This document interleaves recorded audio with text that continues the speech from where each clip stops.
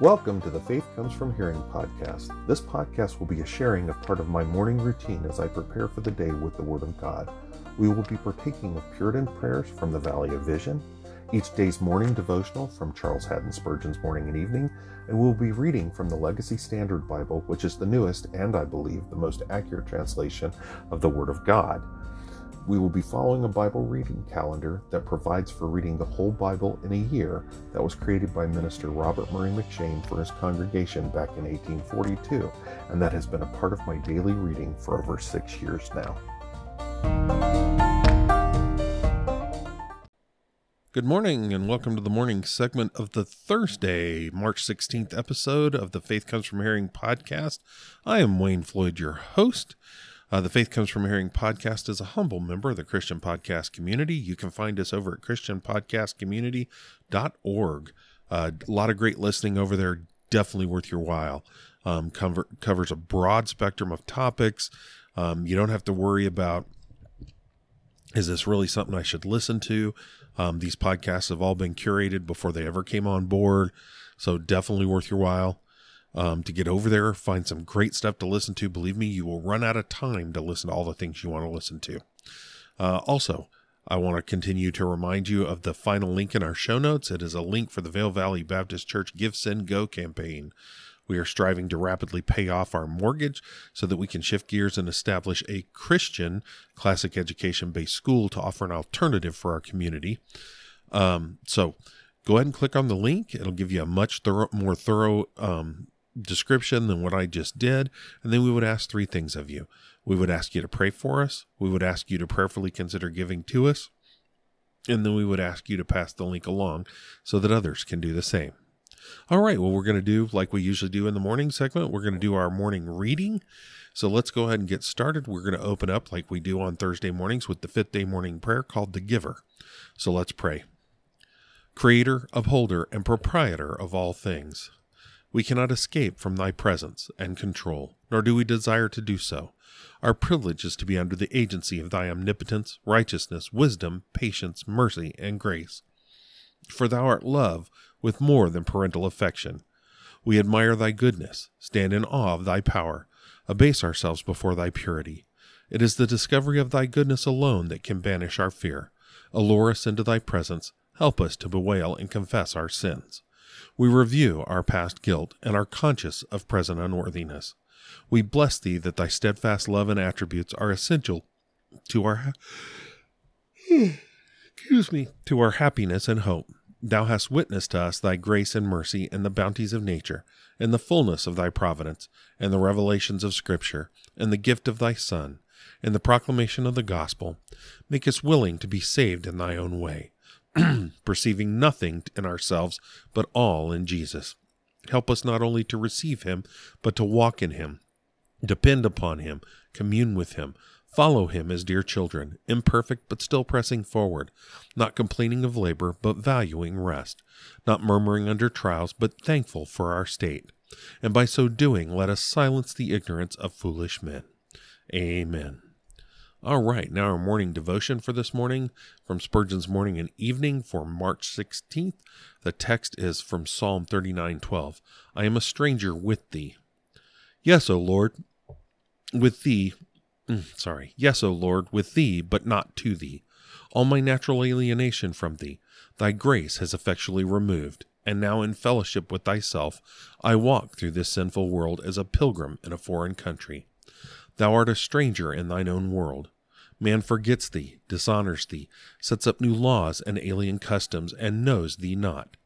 When thy dear Son came unto his own received him not. He was in the world, and the world was made by him, and the world knew him not. Never was foreigner so speckled a bird among the denizens of any land as thy beloved Son among his mother's brethren. It is no marvel, then, if I, who lived the life of Jesus, should be unknown and a stranger here below. Lord, I would not be a citizen where Jesus was an alien.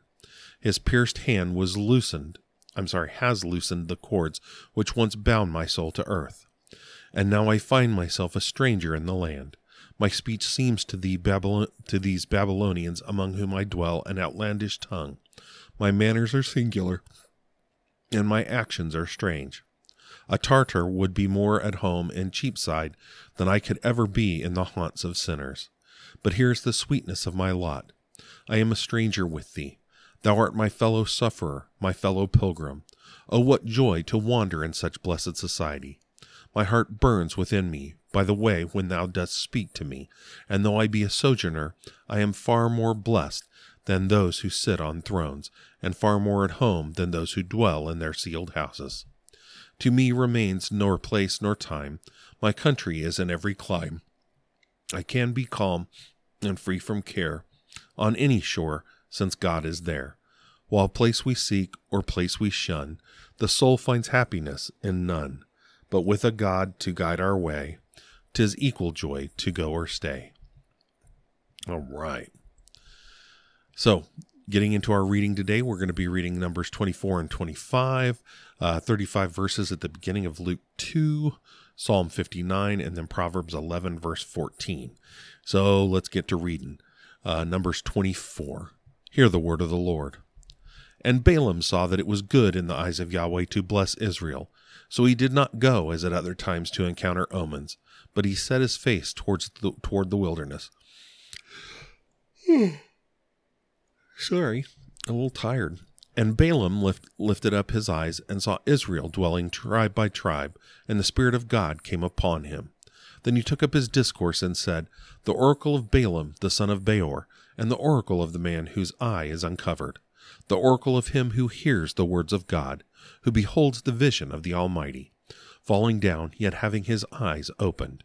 How fair are your tents, O Jacob, your dwellings, O Israel, like valleys that stretch out, like gardens beside the river, like aloes planted by Yahweh, like cedars beside the waters.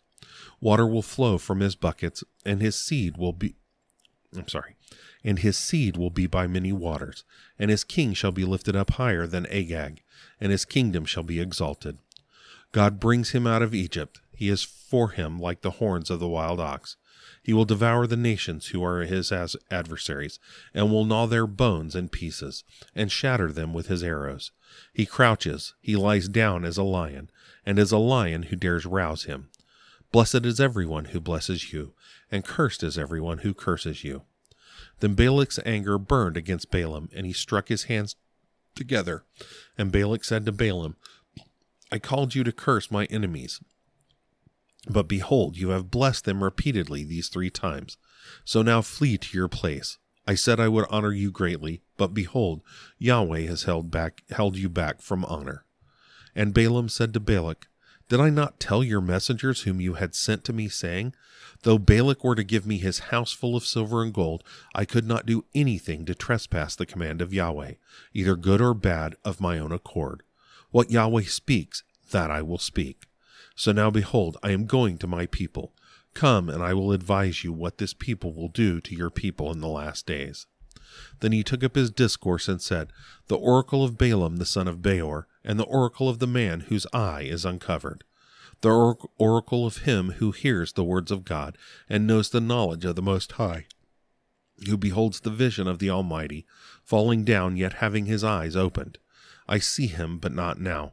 I behold him, but not near. A star shall come forth from Jacob, a scepter shall rise from Israel, and shall crush through the forehead of Moab, and tear down all the sons of Sheth.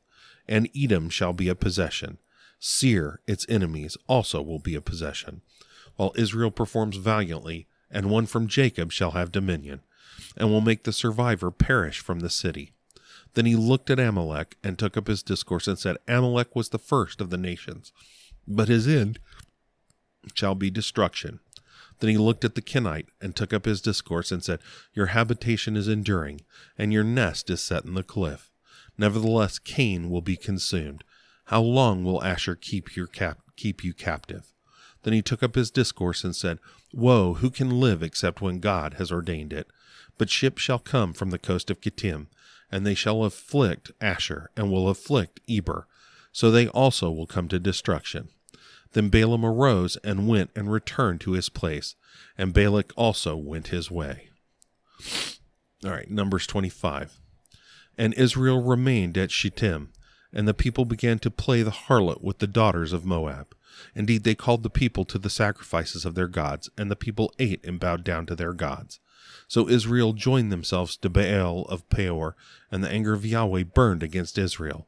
And Yahweh said to Moses, Take all who are the heads of the people and execute them in broad daylight before Yahweh, so that the burning anger of Yahweh may turn away from Israel. So Moses said to the judges of Israel, Each of you kill his men who have joined themselves to Baal of Peor. Then behold, one of the sons of Israel came and brought near to his brothers a Midianite woman in the sight of Moses and in the sight of all the congregation of the sons of Israel, while they were weeping at the doorway of the tent of meeting. And Phinehas, the son of Eleazar, the son of Aaron the priest, saw it, so he arose from the midst of the congregation and took a spear in his hand. And he went after the man of Israel into the tent and pierced both of them through, the man of Israel and the woman, through the body. Then the plague on the sons of Israel was checked. So those who died by the plague were 24,000. Then Yahweh spoke to Moses, saying, Phinehas, the son of Eleazar, the son of Aaron the priest, has turned away my wrath from the sons of Israel, in that he was jealous with my jealousy among them, so that I did not consume the sons of Israel in my jealousy. Therefore say, Behold, I give him my covenant of peace, and it shall be for him and his seed after him, a covenant of a perpetual priesthood, because he was jealous for his God, and made atonement for the sons of Israel. Now the name of the slain man of Israel, who was slain with the Midianite woman, was Zimri, the son of Salu, a leader of a father's household among the Simeonites. And the name of the Midianite woman who was struck down was Cosbi, the daughter of Zur, who was head of the people of a father's household in Midian. Then Yahweh spoke to Moses, saying, Be hostile to the Midianites and strike them, for they have been hostile to you with their deceptive tricks, with which they have deceived you in the affair of Peor, and in the affair of Cosbi, and the daughter of the leader of Midian, their sister who was slain on the day of the plague because of Peor. All right, Luke 2, verses 1 through 35.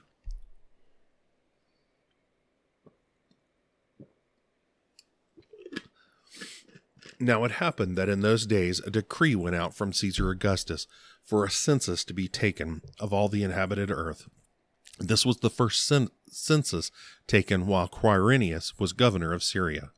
And everyone was going to be registered for the census, each to his own city. And Joseph also went up from Galilee, from the city of Nazareth to Judea, to the city of David, which is called Bethlehem, because he was of the house and family of David, in order to register along with Mary, who was betrothed to him and was with child. Now it happened that while they were there, the days were fulfilled for her to give birth.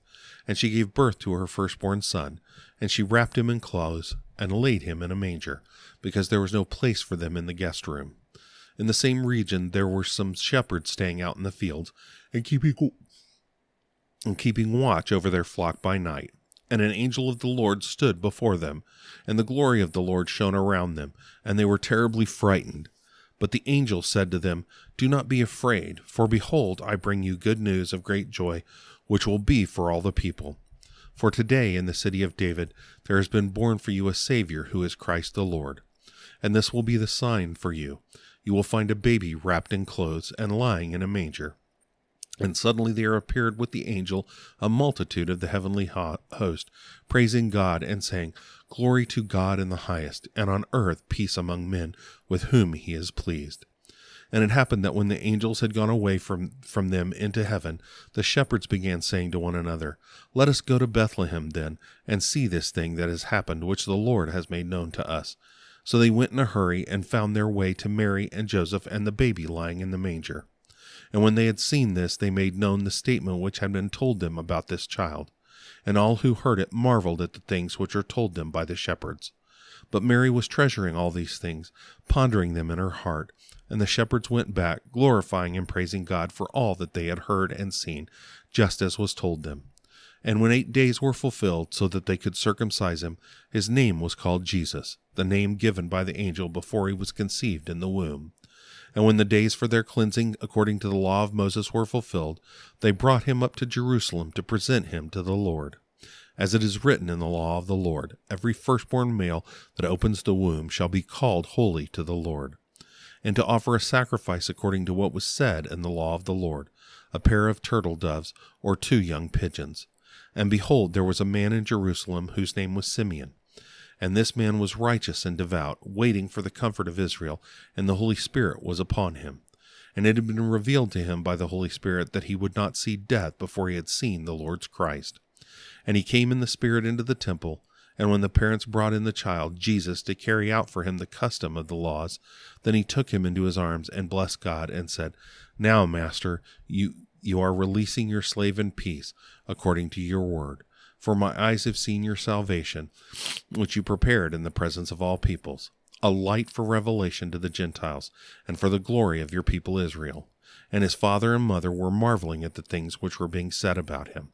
And Simeon blessed them and said to Mary his mother, Behold, this child is appointed for the fall and rise of many in Israel, and for a sign to be opposed. And a sword will pierce through your own soul, as well that the thoughts from many hearts may be revealed. All right, Psalm 59. For the choir director, Al-Tasheth, of David, a miktam, when Saul sent men and they watched the house in order to put him to death.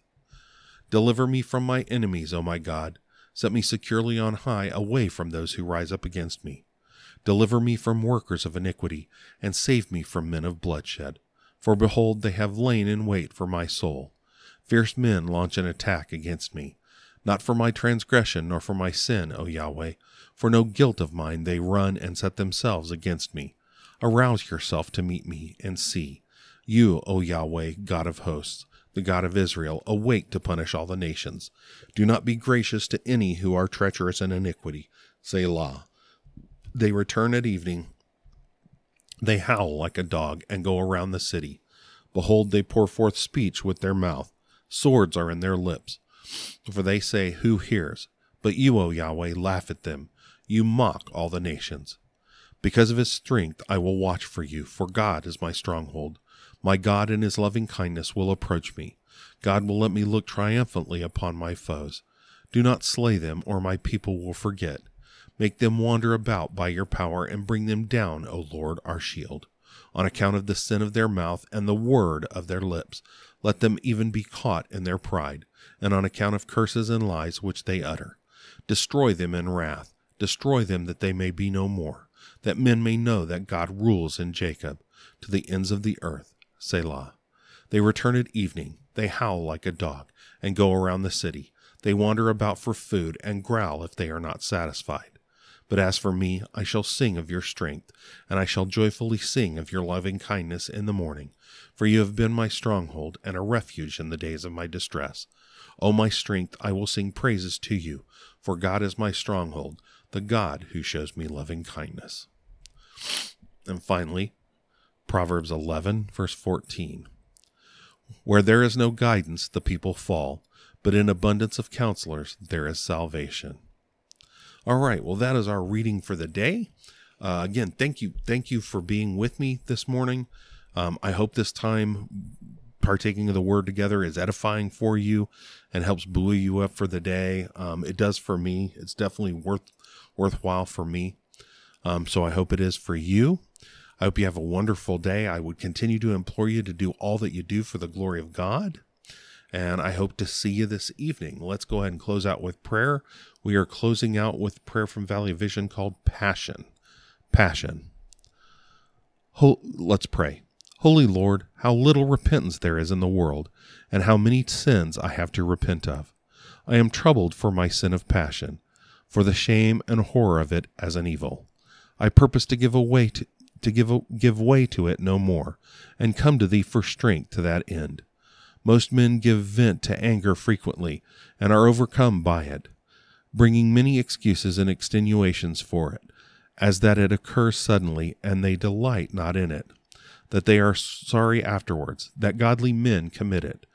They thus seek peace after outbursts of passion, by entire forgetfulness of it, or by skinning over their wound. They hope for healing without peace in Christ's blood. Lord God, I know that my sudden anger arises when things cross me, and I desire to please only myself, not Christ. There is in all wrongs and crosses a double cross, that which crosses me and that which crosses thee. In all good things there is somewhat that pleases me, somewhat that pleases thee. My sin is that my heart is pleased or troubled, as things please or trouble me, without my having a regard to Christ. Thus I am like Eli, the subject of punishment for not rebuking sin, whereas I should humbly confess my sin and fly to the blood of Christ for pardon and peace. Give me then repentance, true brokenness, lasting contrition, for these things thou wilt not despise in spite of my sin. Amen. All right, well, again, I hope you have a wonderful day, and I hope to see you for the evening segment. Have a good one. God bless.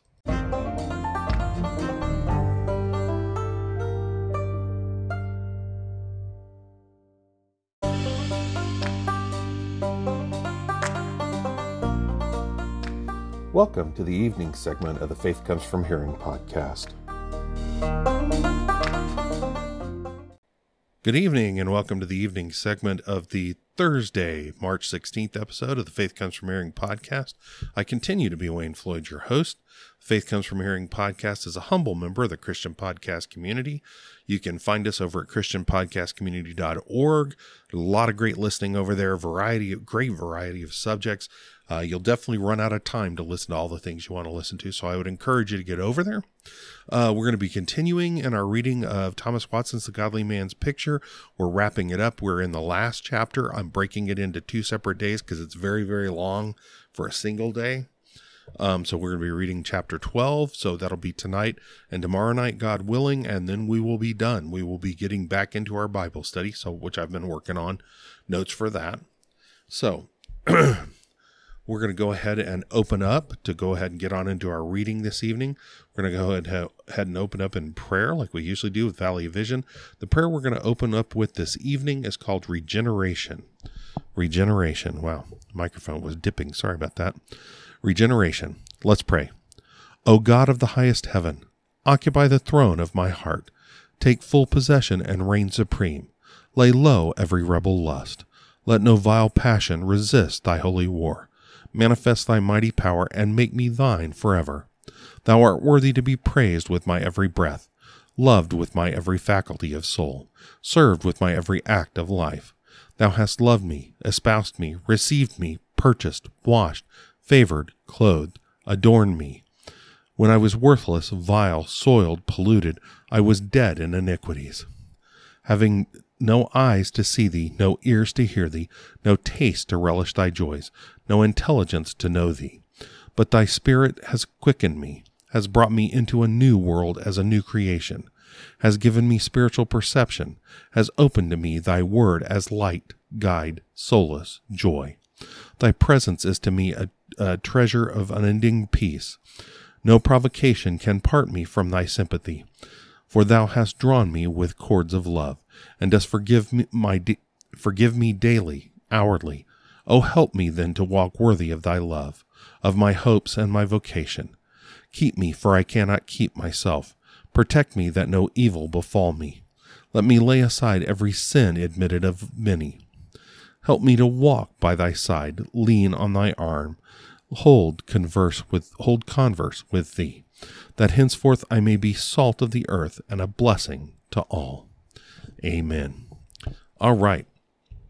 Well, our evening devotion from Spurgeon's Morning and Evening. The text, and that's for March 16th. The text is from, sorry, I'm having a mouse issue. The text is from Psalm 19:3. Keep back thy servant also from presumptuous sins.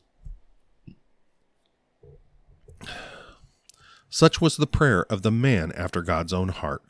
Did holy David need to pray thus? How needful then must such a prayer be for us babes in grace. It is as if he said, keep me back, or I shall rush headlong over the precipice of sin. Our evil nature, like an ill-tempered horse, is apt to run away. May the grace of God put the bridle upon it and hold it in that it rush not into mischief. What might not the best of us do if it were not for the checks which the Lord sets upon us, both in providence and in grace? The psalmist's prayer is directed against the worst form of sin, that which is done with deliberation and willfulness. Even the holiest need to be kept back from the vilest transgressions. It is a solemn thing to find the Apostle Paul warning saints against the most loathsome sins. Mortify therefore your members which are upon the earth: fornication, uncleanness, inordinate affection, evil concupiscence, and covetousness, which is idolatry. What? Do saints want warning against such sins as these? Yes, they do. The whitest robes, unless their purity be preserved by divine grace, will be defiled by the blackest spots. Experienced Christian, boast not in your experience. You will trip yet if you look away from him who is able to keep you from falling. Ye whose love is fervent, whose faith is constant, whose hopes are bright, say not, we shall never sin, but rather cry, lead us not into temptation. There is enough tinder in the heart of the best of men to light a fire that shall burn to the lowest hell, unless God shall quench the sparks as they fall. Who would have dreamed that righteous Lot could be found drunken and committing uncleanness? Hazael said, Is thy servant a dog that he should do this thing? And we are very apt to use the same self-righteous question. May infinite wisdom cure us of the madness of self-confidence. Absolutely. We are to be humble. We are called clearly to be humble. And Christ gave us that example in humbling himself to be the sacrifice for our sins. All right. I need a drink of water here.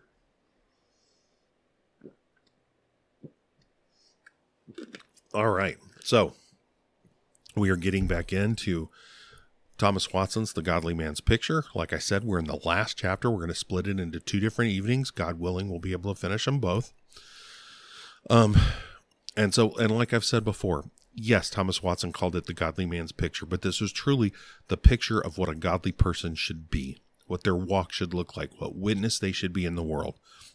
So I would encourage you, and even though we've read through it here, I would encourage you to get hold of the book. It is not very expensive, and to read through it yourself. It is definitely worthwhile. The fact is, you can't see all the formatting for it and everything through my reading it to you. You really need to expose yourself to this book. All right, so we're going to start in chapter 12. Let's get reading. Chapter 12.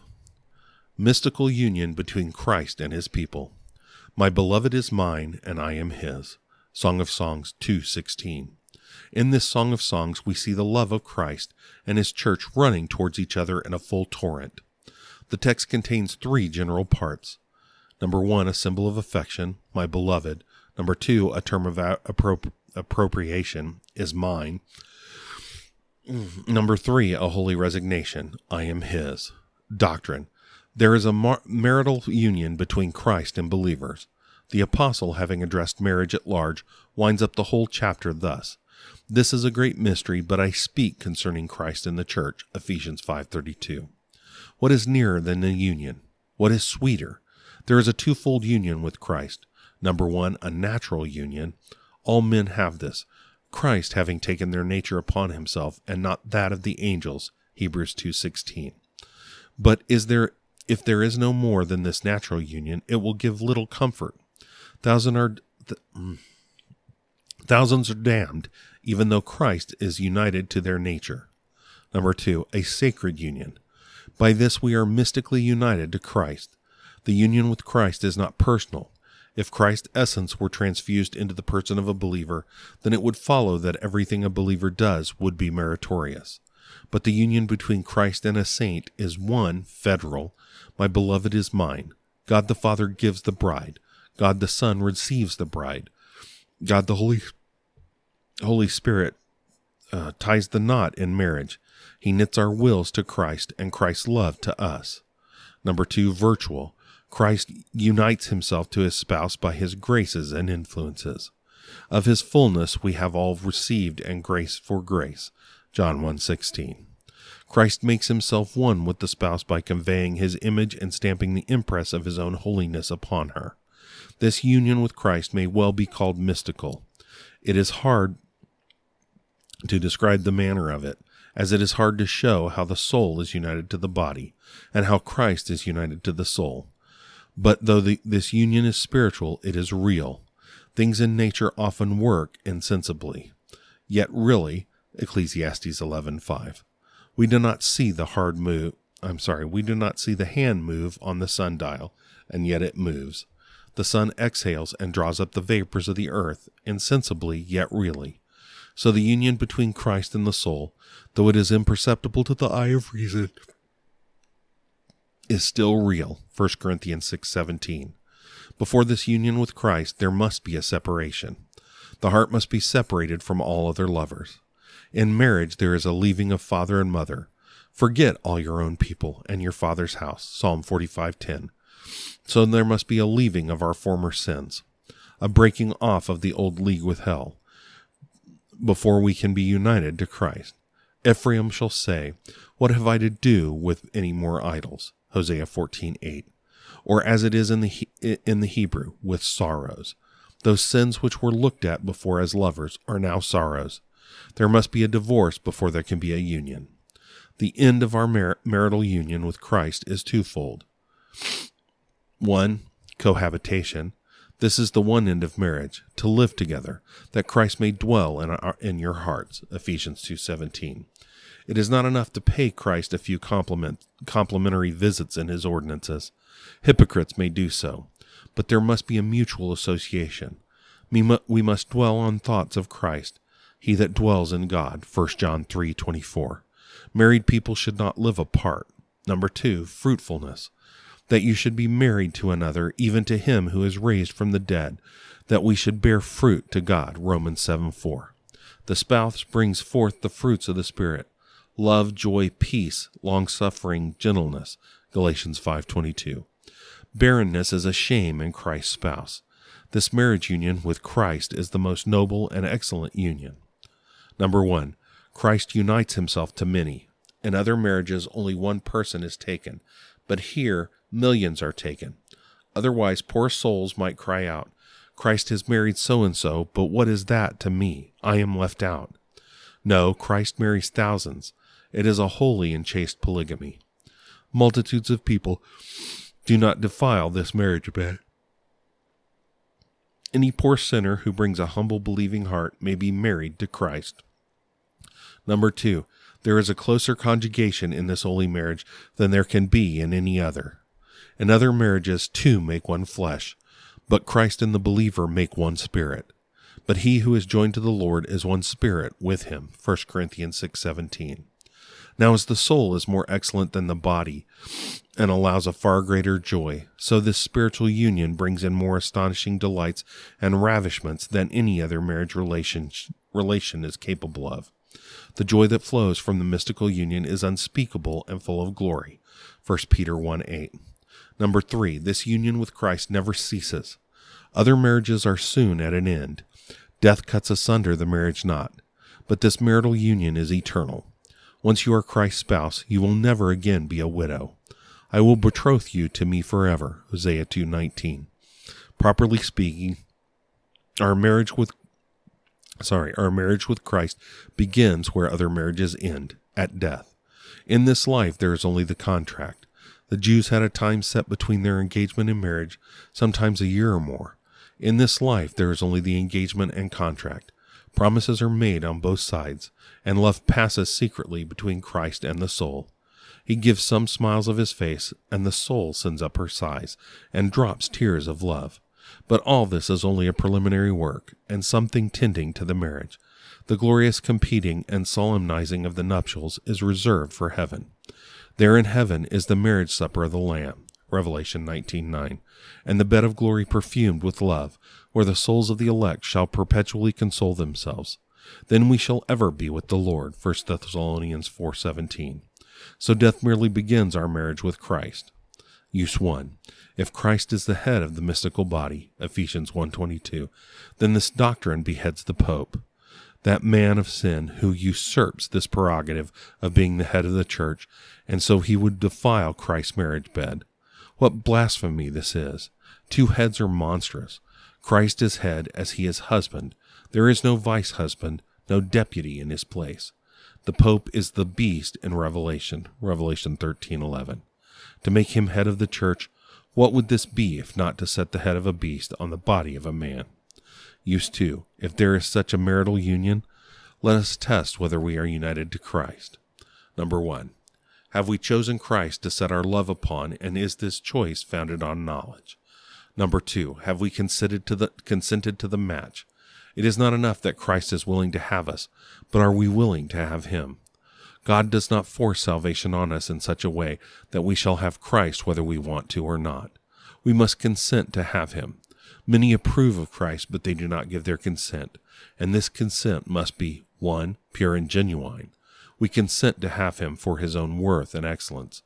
You are fairer than the sons of men, Psalm 45:2. Number 2, a present consent. Now is the acceptable time, 2 Corinthians 6:2. If we put Christ off with delays and excuses, perhaps he will come no more. He will leave off wooing. His spirit will no longer strive. And then, poor sinner, what will you do? When God's wooing ends, your woes begin.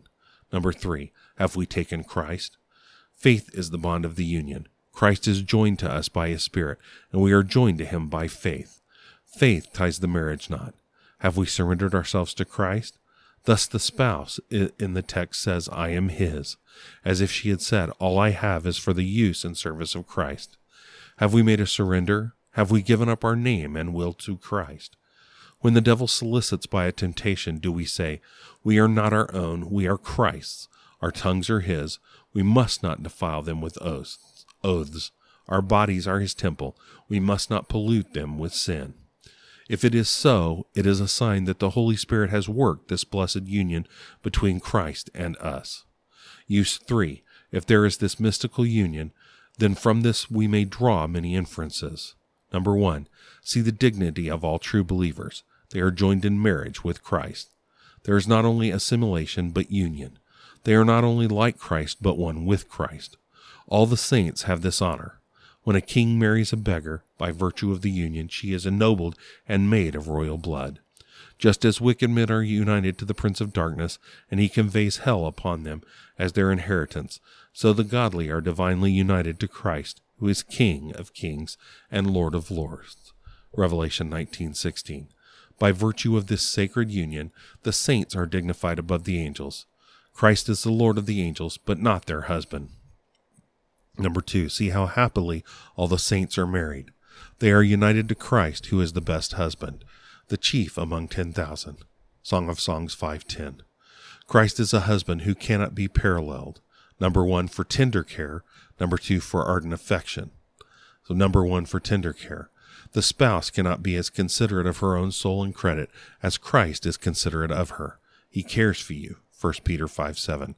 Christ debates with himself, consulting and projecting how to carry on the work of our salvation. He transacts all our affairs. He attends to our business as his own. Indeed, he himself is concerned in it. He brings fresh supplies to his spouse. If she wanders out of the way, he guides her. If she stumbles, he holds her by the hand. If she falls, he raises her. If she is dull, he quickens her by his Spirit. If she is headstrong, he draws her with the cords of love. If she is sad, he comforts her with promises. Number 2, for ardent affection. There is no husband like Christ for love. The Lord says to the people, I have loved you. And they say, in what way have you loved us? Malachi 1:2. But we cannot say to Christ, in what way have you loved us? Christ has given real demonstrations of his love to his spouse. He has sent her his word, which is a love letter, and he has given her his Spirit, which is a love token. Christ loves more than any other husband. Christ puts a richer robe on his bride, for he has clothed me with the garments of salvation. He has covered me with the robe of righteousness. Isaiah 61:10. In this robe, God looks on us as if we had not sinned. This robe is as truly ours to justify us as it is Christ's to bestow on us. This robe not only covers, but adorns. Having on this robe, we are reputed righteous, not only as righteous as angels, but as righteous as Christ, that we might be made the righteousness of God in him. 2 Corinthians 5:21.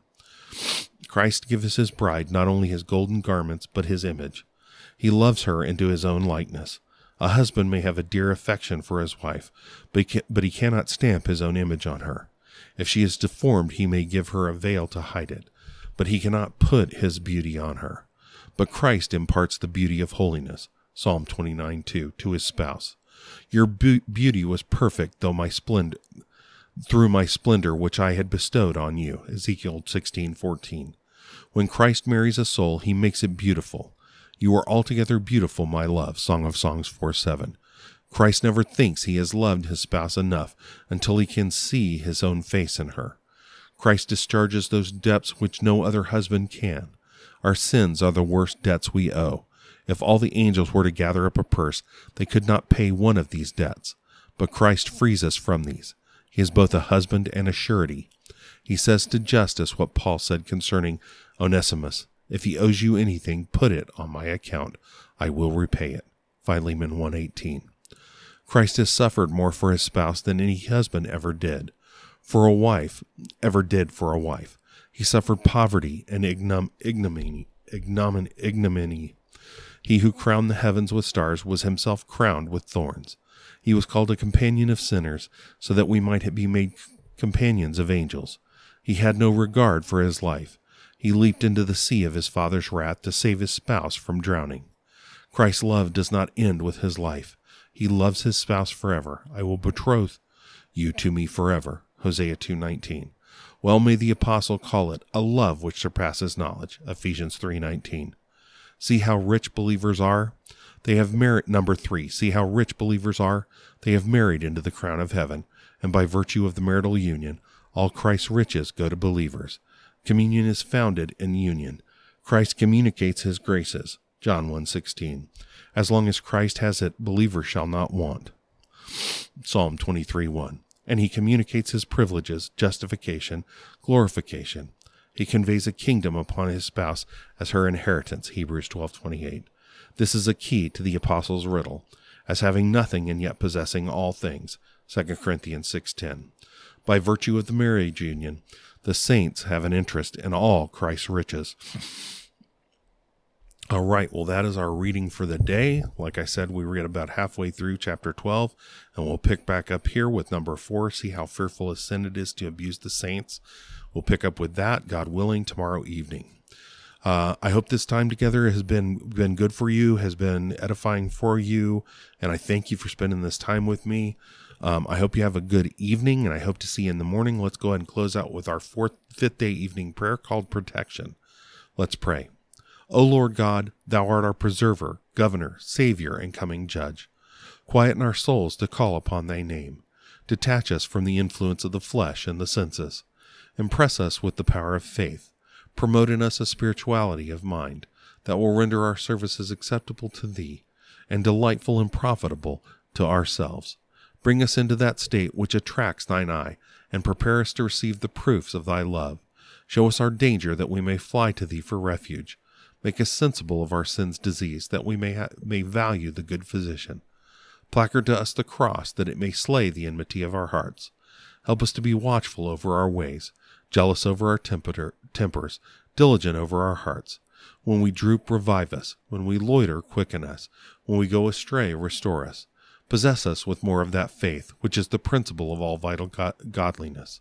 May we be rich in faith, be strong in faith, live by faith, walk by faith, experience the joys of faith, do the work of faith, hope through faith.